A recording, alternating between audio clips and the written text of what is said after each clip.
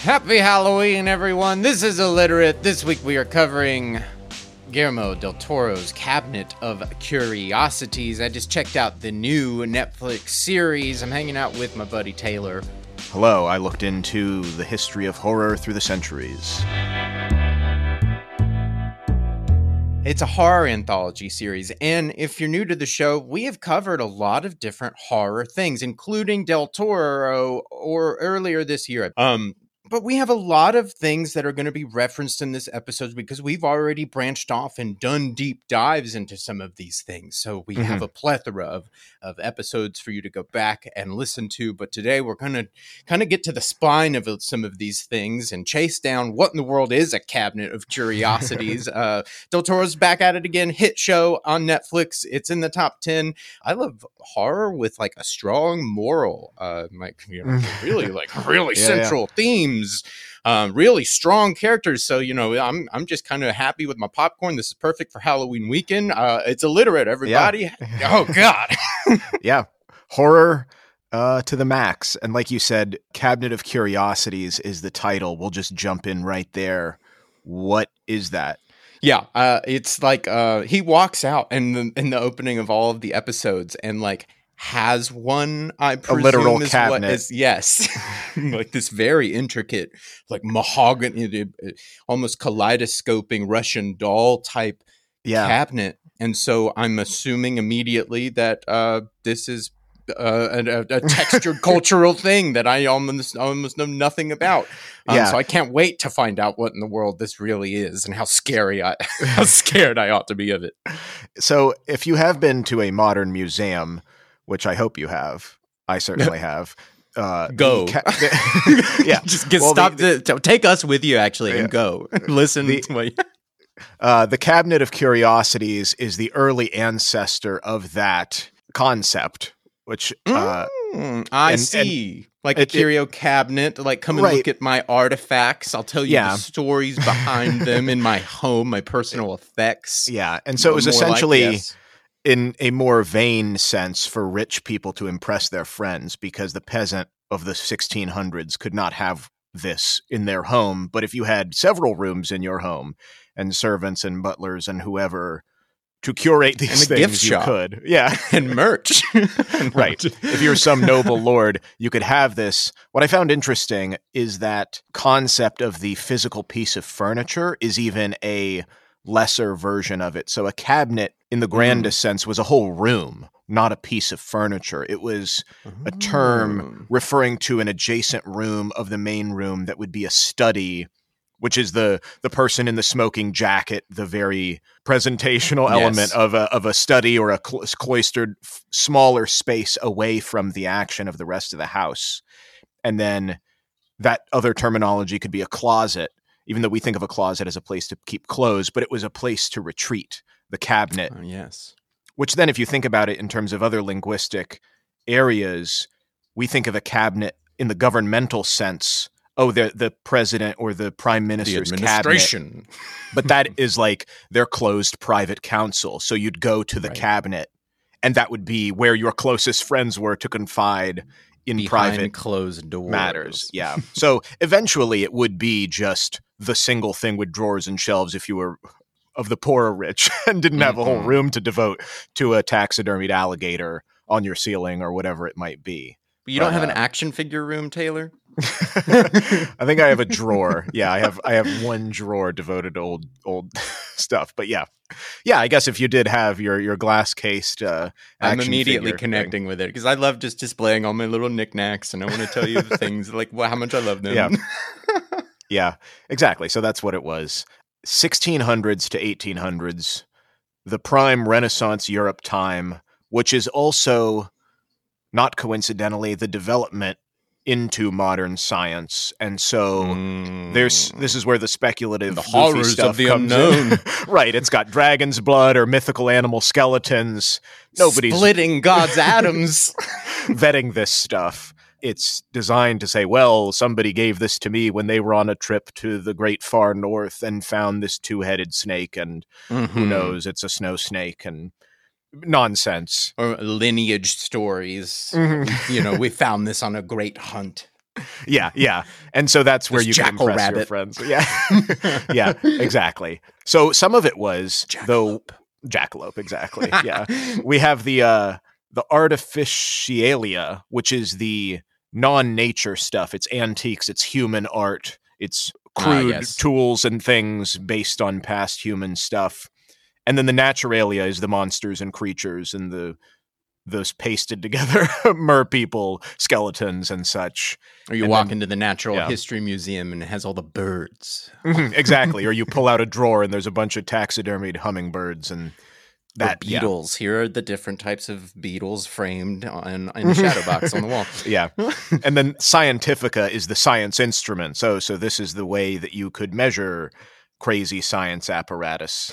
You know, that reminds me, I was watching Sleepy Hollow was on TV, the great Tim Burton film. And because of its time period, they have Ichabod Crane with all these like elaborate, like string powered, triggered, like Benjamin Franklin style lenses. Like they're absolutely insane. And so I was just, it's funny you're now adding some verbiage to it almost. So Joe was like, what do you even call these like spectacles? These Scientifica would be what it is. Yeah. The one that people in America may know, which is on the later end of it, 1860s, and he really turned it into, I think, more of a campy, self-referential thing, is P.T. Barnum opening this sort of stuff up. It's for the gullible masses. Hey, check out all this weird stuff across. And by that point, it's on the dying end. And so people are less amazed by this as the world opens up. And as the Enlightenment progressed, this is where we fits right into Nightmare Alley, actually. There you go. Kind of, yeah. It's right around the time also as science is becoming more lucrative and the curiosity isn't just, well, that's weird. No, let's figure it out. The anomalies, people are like, well, this is misleading. We want the rule, not the exception. We want to learn about snakes, not the one two-headed snake that is the or one isn't. the only one that will ever exist. Right. So that's and then also with that, you feel this inflection point. I looked at most of the big public museums we know about: the London British, the Louvre, the Charleston, which was the first one that opened in the USA. They also open in the late 1700s. So it's this merging. Evan, you'll like this, and anybody that's on the West Coast and wants an oddity. The Atlas Obscura of places, the Museum of Jurassic Technology is 5 minutes away from my house in Los Angeles. Yeah, it's in Culver City. Yeah, it's this journey. Yeah, it's what I had seen it described as a museum about museums. Most people that come in, they're like, what is this place? It's very much a witty, self-conscious homage to this sort of private cabinet of curiosity museums. There's no Jurassic technology. Please. It begs you to ask, what is all this junk? What does this mean? But it's a illiterate live from yeah. So I'll post a link to that or something about it if you want to check it out in the show notes. But these sorts of things still exist in a satirical, fun joking kind of way. Well, it's instantly like, I'm seeing the trajectory here of a room, a cabinet, and then culturally where we want to put things that are special to the story of our culture becomes a museum, a whole building. Okay, this is all kind of making sense, and it's not it's not so disconnected from all my action figures on my shelf. No, exactly, because you bring up a good point too about the story, and this is why Guillermo is using it as a framing device, is because, hey, this skull, this thing, this action figure, it means something in relation to this narrative. And so brings us right into horror and the origins of horror. The two big ways that it could have been used before any sort of literary competency would be folklore and religious tradition as storytelling. And these things are like, a haunting is tied to an improper burial, so there's a respect for the dead, allegorically and literally, but it's more to conform or to instruct and not to thrill or entertain. There's strong moral and maybe even health reasons, or to scare your kids to not do certain things. What happens, and this is in or about the same time as these cabinets are lessening. Reading and literacy is ramping up in the early 1800s in Europe. So from the beginning to the end, went from 90% illiterate to 3% illiterate in England within 100 years. And the stuff that we've already talked about in this realm is the Gothic fiction, the start of horror, The Haunting of Bly Manor we covered ages ago. Yeah. The thing that is most similar to this anthological horror, shorter pieces, two different things for two different audiences. One was the Penny Dreadfuls, which yes. aimed at young working class men. And I loved this description to share with your friends. It was the Victorian equivalent of video games. Because they just really targeted over 100 publishers, more than 1 million sold a week, working class men to and from their job. And they're sharing them and they're talking about them. And the penny side of it, for some context, because Dickens is in this time. The Penny Dreadfuls sold for a penny, of course. Dickens was serializing his novels, and his, though, were a shilling, so 12 pennies for a section. So you think, well, I'm saving 11 pennies reading this schlock as opposed to reading some Dickens. People get mad. Why aren't you reading any literary stuff nowadays? And it's like, well, because get 12 of these. Yeah, or I can play video games, or for the price. So, but I like. There's also in this time really thin plagiarisms. Oliver Twist. For a penny, was a common plagiarized. They were even taking Dickens and warping it around. The original Asylum Studios. Yeah, exactly. The ones that came from this that predate a lot of the stuff we know. Sweeney Todd was a Penny Dreadful original, and Wagner the Werewolf was 1846, so popularizing werewolf. And then Varney the Vampire was in it, and so this precedes Dracula by 52 years. No.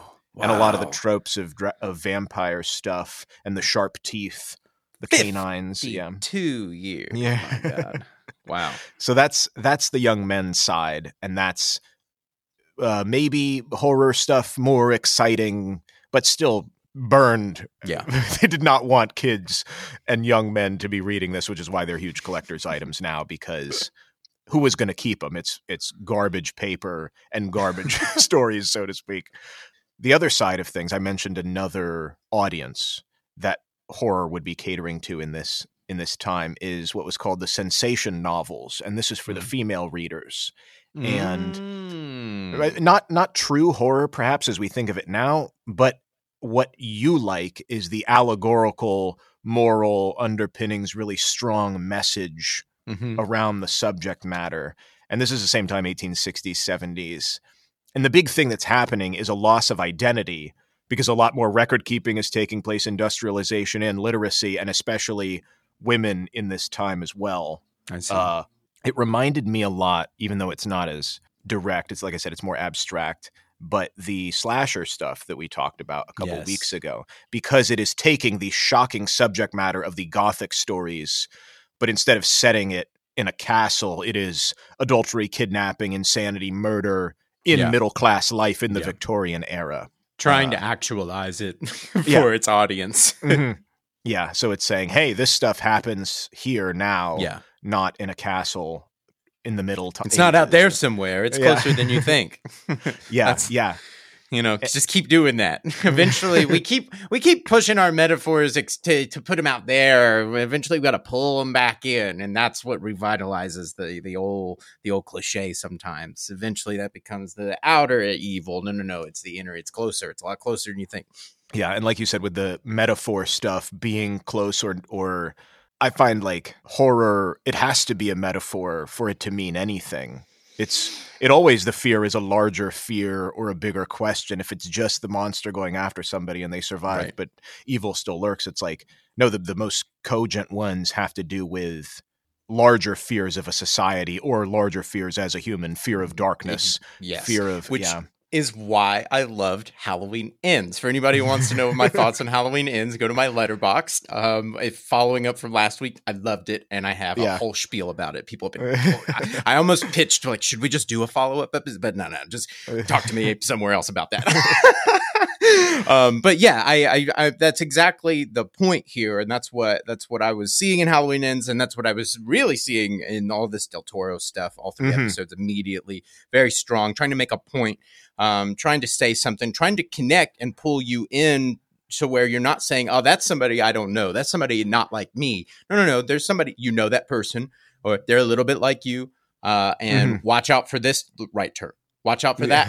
Yeah, it's doing a very good job of being on, I think, in terms of not being condescending and not putting the message too far out there where it's too far for the audience to grasp. I like it's like the very first episode is a character that you don't necessarily like him right off the bat, and it's kind of pulling on, pretty relevant political themes right off in the first couple lines. But at the same time, he's a full character. That's the work of an amazing actor as well.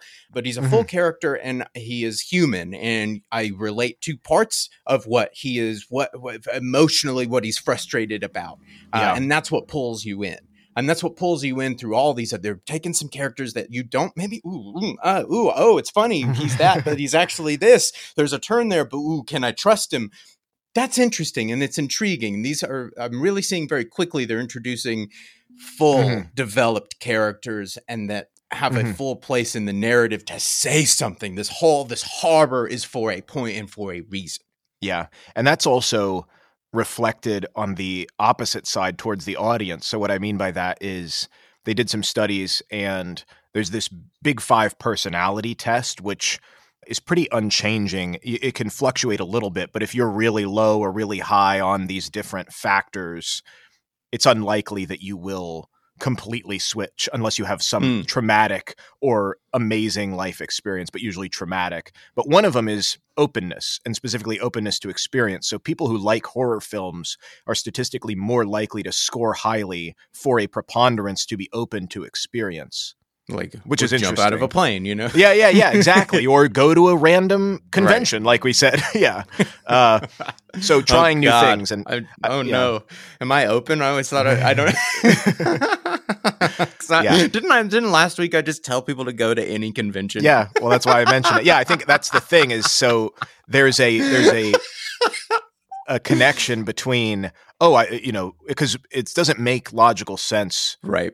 Scientifically, why you would want to be scared or induce a negative experience. Why am I doing this? Like I'm drugging myself and dosing myself. But next episode. If you're higher up on the scale, you're more likely to find something in that because of your personality wings. And with that is also imagination, intellect, if you're more likely to be open. So it goes both ways, where it's the content reflects that, and then the audience also is drawn to those sorts of things. Which leads us to a subtopic that we hadn't really talked about in any of our other horror stuff, which is the connection metaphorically between horror and the LGBTQ plus experience and influences related to horror. But this extends. The reason I bring it up is because as we're in this time frame, early horror, Europe 1800s, it's hard to categorize because people didn't write about this openly. But there's a lot of consensus around Bram Stoker, who wrote Dracula, being a closeted gay man. Like I said, much literary speculation around this. And then the whole metaphor and symbolism and presentation of Dracula. Right. That makes sense. Connotes that. Yeah. And him being a close friend of Oscar Wilde, who was sentenced to hard labor for a sodomy conviction. He was a good friend of Bram Stoker. He started writing this a couple months after that happened. Well, it's interesting. It's centrally the LGBTQ, plight in horror. It can speak to the two major forms of horror: is the inner horror, the external horror. And so if you are in the point where you are in total harmony with your sexuality, but it is society who doesn't accept you, that's an external. If you are having a battle with it, if you are not totally up to speed with it, but you feel like your parents would accept, that's an internal. And instantly you can see two very different movies that can spawn right off of that. And then just hundreds of variations. I mean, that's really at the core of basically any of it. If anybody wants a crazy recommendation of one of the best LGBTQ horror movies of all times, the second Nightmare on Elm Street film is legendary for being one of the most almost overt LGBTQ horror films of all time. And it's in one of the triple, the crown jewel series. Yeah. But it's so clear when I tried to put it in clear terms like that, because as soon as you do, it makes total sense of why. Oh yeah, you can really find that in a lot of horror, even when you didn't expect it. It's probably in a ton of movies you're not even looking at it for. Exactly, and that was the thing too, especially this time and place where we're saying, oh, horror is allegory and metaphor and speaking to something else when you can't talk about it. Exactly. Bram Stoker, Boom. he didn't mention Oscar Wilde ever in any writing, even though he was one of his best friends and a super famous person. But if you think about it, it's like his friend of 20 years has gone to prison immediately after he writes a novel which could be considered about sexual repression and fear. It is all you could do almost in this time and place if you did want to say something about it, which is super interesting as now. Don't you love art? You can just say things and be like, no, I didn't. Yeah, it was about World War I. But it says in the story, it says this is exactly what happens. Yeah, but that's his story. Yeah. Art's beautiful. And when somebody makes their own inference, you say, yeah, you're right. So are you. I think from that, the thing. Art as cover for the LGBTQ plight is start. It's all over the place. Yeah. So Dracula, then staying with that piece of work, really does start the horror film situation. There's going to be other ones before that. Nosferatu, Cabinet of Dr. Caligari, silent film stuff. But really, since I'm doing this episode, I'm going to say that's where it marks, this is the description of horror for this genre, because silent film, horror was even like battle scenes or Nightmare Alley, drug addiction, whatever stuff. It's not what we think of as horror. And even Dracula in some places was marketed more as a mystery film, which was a known thing, trying to solve this crime, what's happening. But I feel like that horror label it's always been the case. People say Alien, is it sci-fi? Is it horror? Is it not enough of both? Is it horror always gets added on to things, perhaps. And then what is the primary genre? It's hard sometimes. Right. I was like scrolling through like the horror section the other day on YouTube TV, and it struck me of just like, man, what I consider a Halloween type style or Halloween time movie, it probably means so many different things to so many people, because I was just scrolling through all the different, just wildly different things people consider horror. Yeah. I've got the triple, 3 series in there. I've got, a lot of just the big, iconic characters. I'm thinking Flashy, Exorcist. But I was looking through there, and in that collection, there are psychological things, and like a Sandra Bullock movie, or like it's, like it runs the gambit of just like things I didn't even like consider necessarily. And I'm doing a bad job of having titles off the top of my head, but I'm just like, it's not just slasher movies or Hellraiser. What people consider horror, it very easily blends in and out of all sorts of different genres. And that's where it's so frustrating almost as a horror fan to be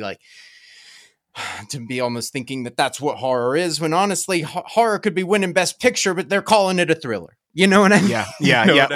It's like, is 51% of the scenes, do you experience dread or terror? Right. Then it's horror. I don't know. It's how like, do you measure that? I watched a Minority Report recently, which is that's a straight up thriller, but you're biting your nails the whole time because you're worried, and it's got this creepy sci-fi conceit behind it. And Right. there's some jump scary stuff too in my mind. Like I jolt out of my seat when things happen. So an interesting title that just came to mind. This is kind of random and out of nowhere, but a 2008 film by Clint Eastwood called Changeling. It's about a true story about I love that one. Yeah. it's a wonderful movie. It's about a mother whose child goes missing, and the child is returned to her, found and returned, and she is certain that it is not the same child, and she is admitted to an insane asylum.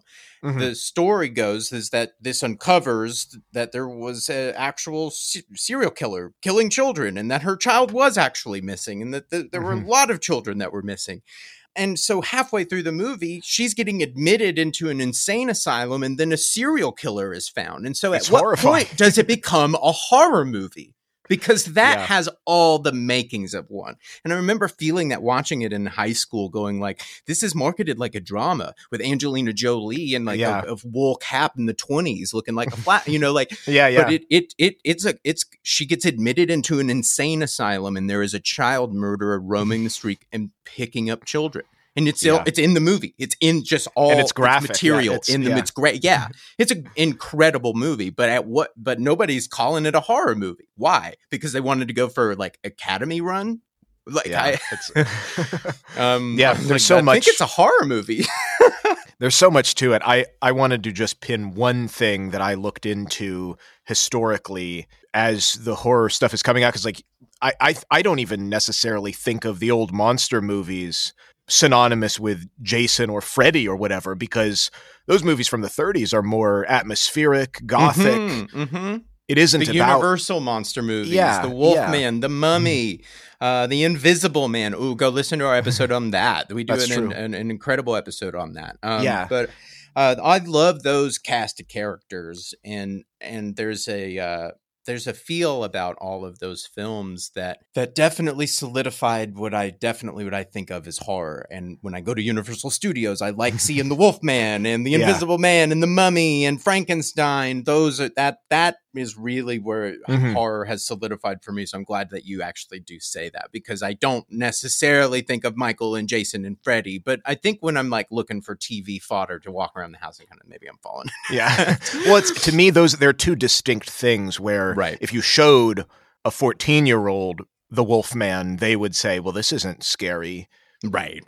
This is so not that just tastes have changed, but techniques have as well. So the thing that I looked at was the jump scare, because to me that is, well, if you're writing one, where is something going to jump out? Where is somebody actually going to go and be scared, or have a dread, or have a false jump scare? So this happened pretty quickly after the old monster movies, and it comes from a B movie that I recommend that I have seen called Cat People from 1942. Have you seen this? No.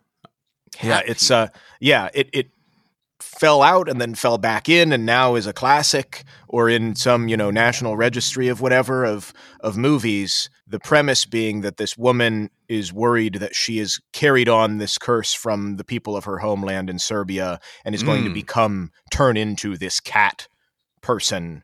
Oh my gosh. So this other woman, Alice, gets wind of it, and this is one of the pivotal pieces. It also was a B movie, and so they didn't have the effects or the monster movie stuff, so they rely heavily on dread, you wondering what's happening, and they don't overdo it. They milk it just the right amount, so at the pivotal moment, Alice is being followed, and you know that this woman has the potential to turn into a cat, the person who's following her. You're worried. She's going between street lights to try and stay in the light she's running. It's the clacking of heels. And then immediately she's looking left, because that's where she's looking the whole time behind her.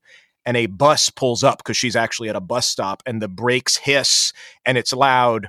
And this is the first jump scare, because you're expecting a cat to jump out at her, but it's a bus that hisses and she's able to get on and escape. So it's a false scare as well, but it's perfectly done. It's exactly the technique that probably bad horror movies of 2022 don't even understand how to do. You don't even know what you're doing, what you're trying to do, what you're trying to emulate. And it's all born out of the necessity of like, well, you don't have the goods. So you can't just throw it in front of a camera and yell action. So you have to make a meal out of all of the connective tissue leading up to the... And then what you do from there, maybe you pull the rug out from under him, it's just a bus. But the meal, the enjoyment was the 2 minutes, the lead up, the walking through the alley. Don't stop there. Keep going. All of that, making a meal out of that is what is actually the goodness of it. It's almost like if you ever waited on something until like almost like waiting to receive a present on Christmas, and then like as soon as you get it, you're like done with it by January 5th. All the anticipation of receiving it was actually the special part. That's the same thing in a movie. Yeah, exactly. And so Cat People is the origin of that trope. And beautiful. Highly recommend as far as analyzing it for the metaphor and symbolism. Women in the 40s. This woman, unbridled femininity.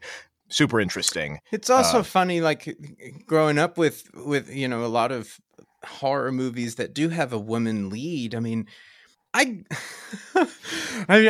grew up with like Laurie Strode and Ripley from Aliens, Sarah Connor. I grew up with these women like kicking Buffy ass. the Vampire Slayer. Like I grew up with these like really strong heroine women. And then like suddenly I got finally got a career, and I show up and everybody, like we've been talking about how women aren't getting roles like that. But I'm just like, this is where the genre is responsible to do this. So if we haven't been doing this, what have we been doing the last 20 years? Because I'm talking about movies that were made 40 years ago. Yeah. It's pretty interesting to me that like so much of the of what I really loved about cinema through the 70s and 80s and into the 90s, it's centered around a lot of strong women and characters that I don't feel like really even get the respect that they deserve now. Made by probably a whole brunt of filmmakers who are completely overlooked in what they were trying to do. It's not like it was just like, okay, cast whoever you want. Like, no, people had input every step of the way for every one of these projects. So I think genre is one of the best places where you get to really see. I mean, it can be contorted, and there are plenty of terrible horror movies that are just preying on all of the worst examples tropes, of all. Those aren't the ones that go number one. Those aren't the ones that people are talking about. Those aren't the ones that are moving the medium. The ones that are really making gains in the genre are doing something with their women characters most of the time. Well, speaking to something with that point on the jump scare train and Cat People and the history side of things, and I don't know what you could say what this does for women, but I was interested that the jump scare stuff didn't catch on. It was like, well, this is this cool moment, but it was a semi-forgotten B movie for the time, so that is not utilized in horror really until 1960s Psycho, where people are screaming and fainting when Marion gets slashed. And I don't know if that necessarily speaks to what you're talking about of opening things up for women, but it is as far as looking at, well, here's the genre, here's the tropes, here's subverting them, here's utilizing what you can do with this. Right. It takes Alfred Hitchcock and 20 years before somebody says, well, no, we could do horror this way. Well, and again, the medium is in its infancy. We're figuring out how a movie works. Still, I mean, we still are, but especially at that time, I mean, good Lord, Hitchcock is revered because he put it together a little faster than others. But otherwise, we're dealing with an incredibly new medium. We'll round out tying back to the Cabinet of Curiosities with horror on TV, and briefly up to the point that we're talking about why this anthology stuff.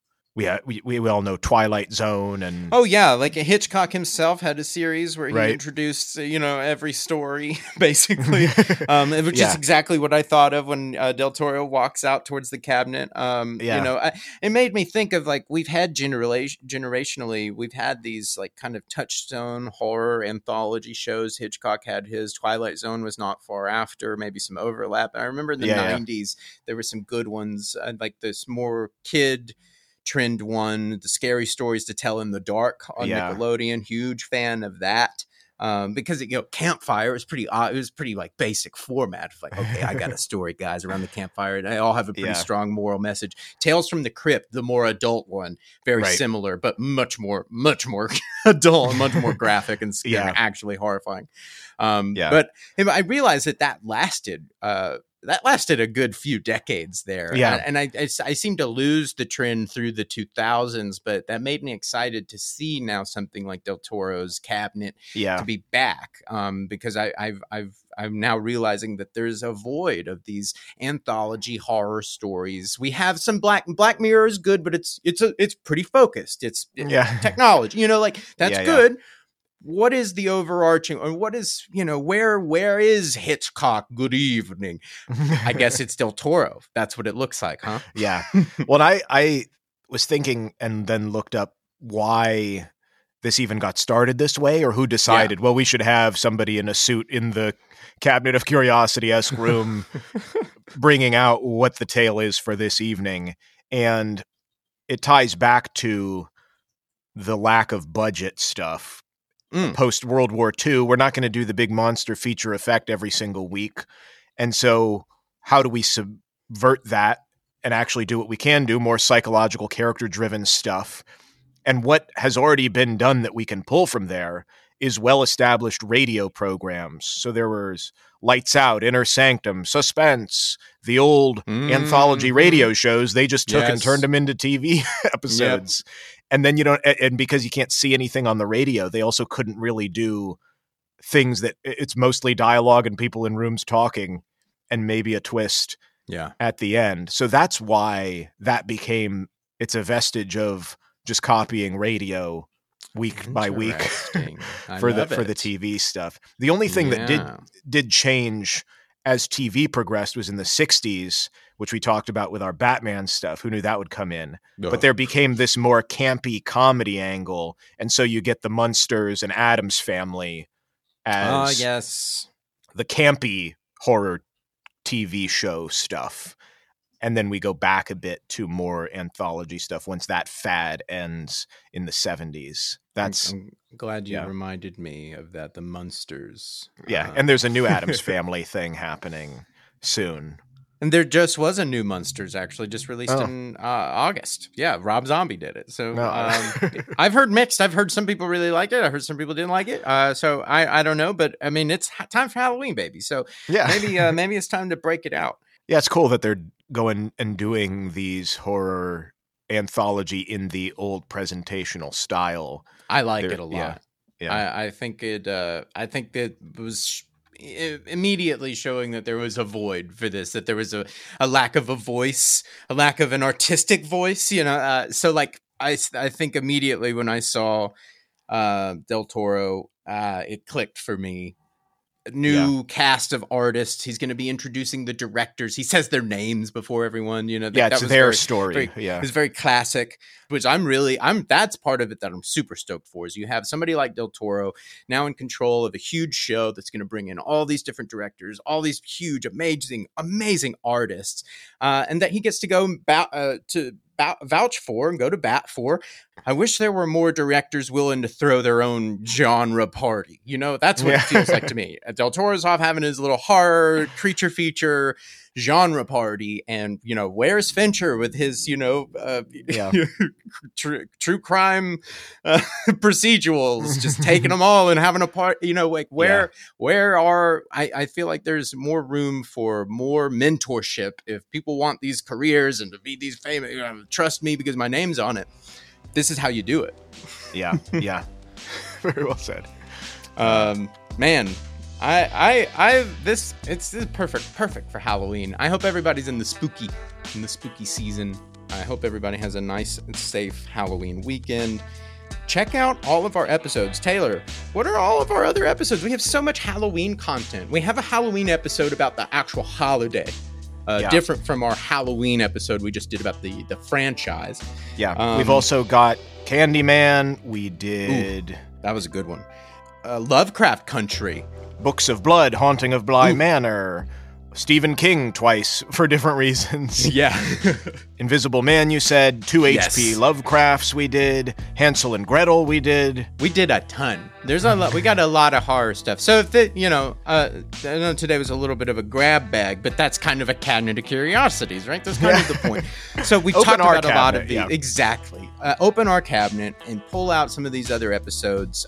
These really interlace more. I mean, and I know a lot of our episodes really overlap with each other, but this one in particular. And if you're in the holiday spirit, go check out some of these episodes because it's a ton of fun.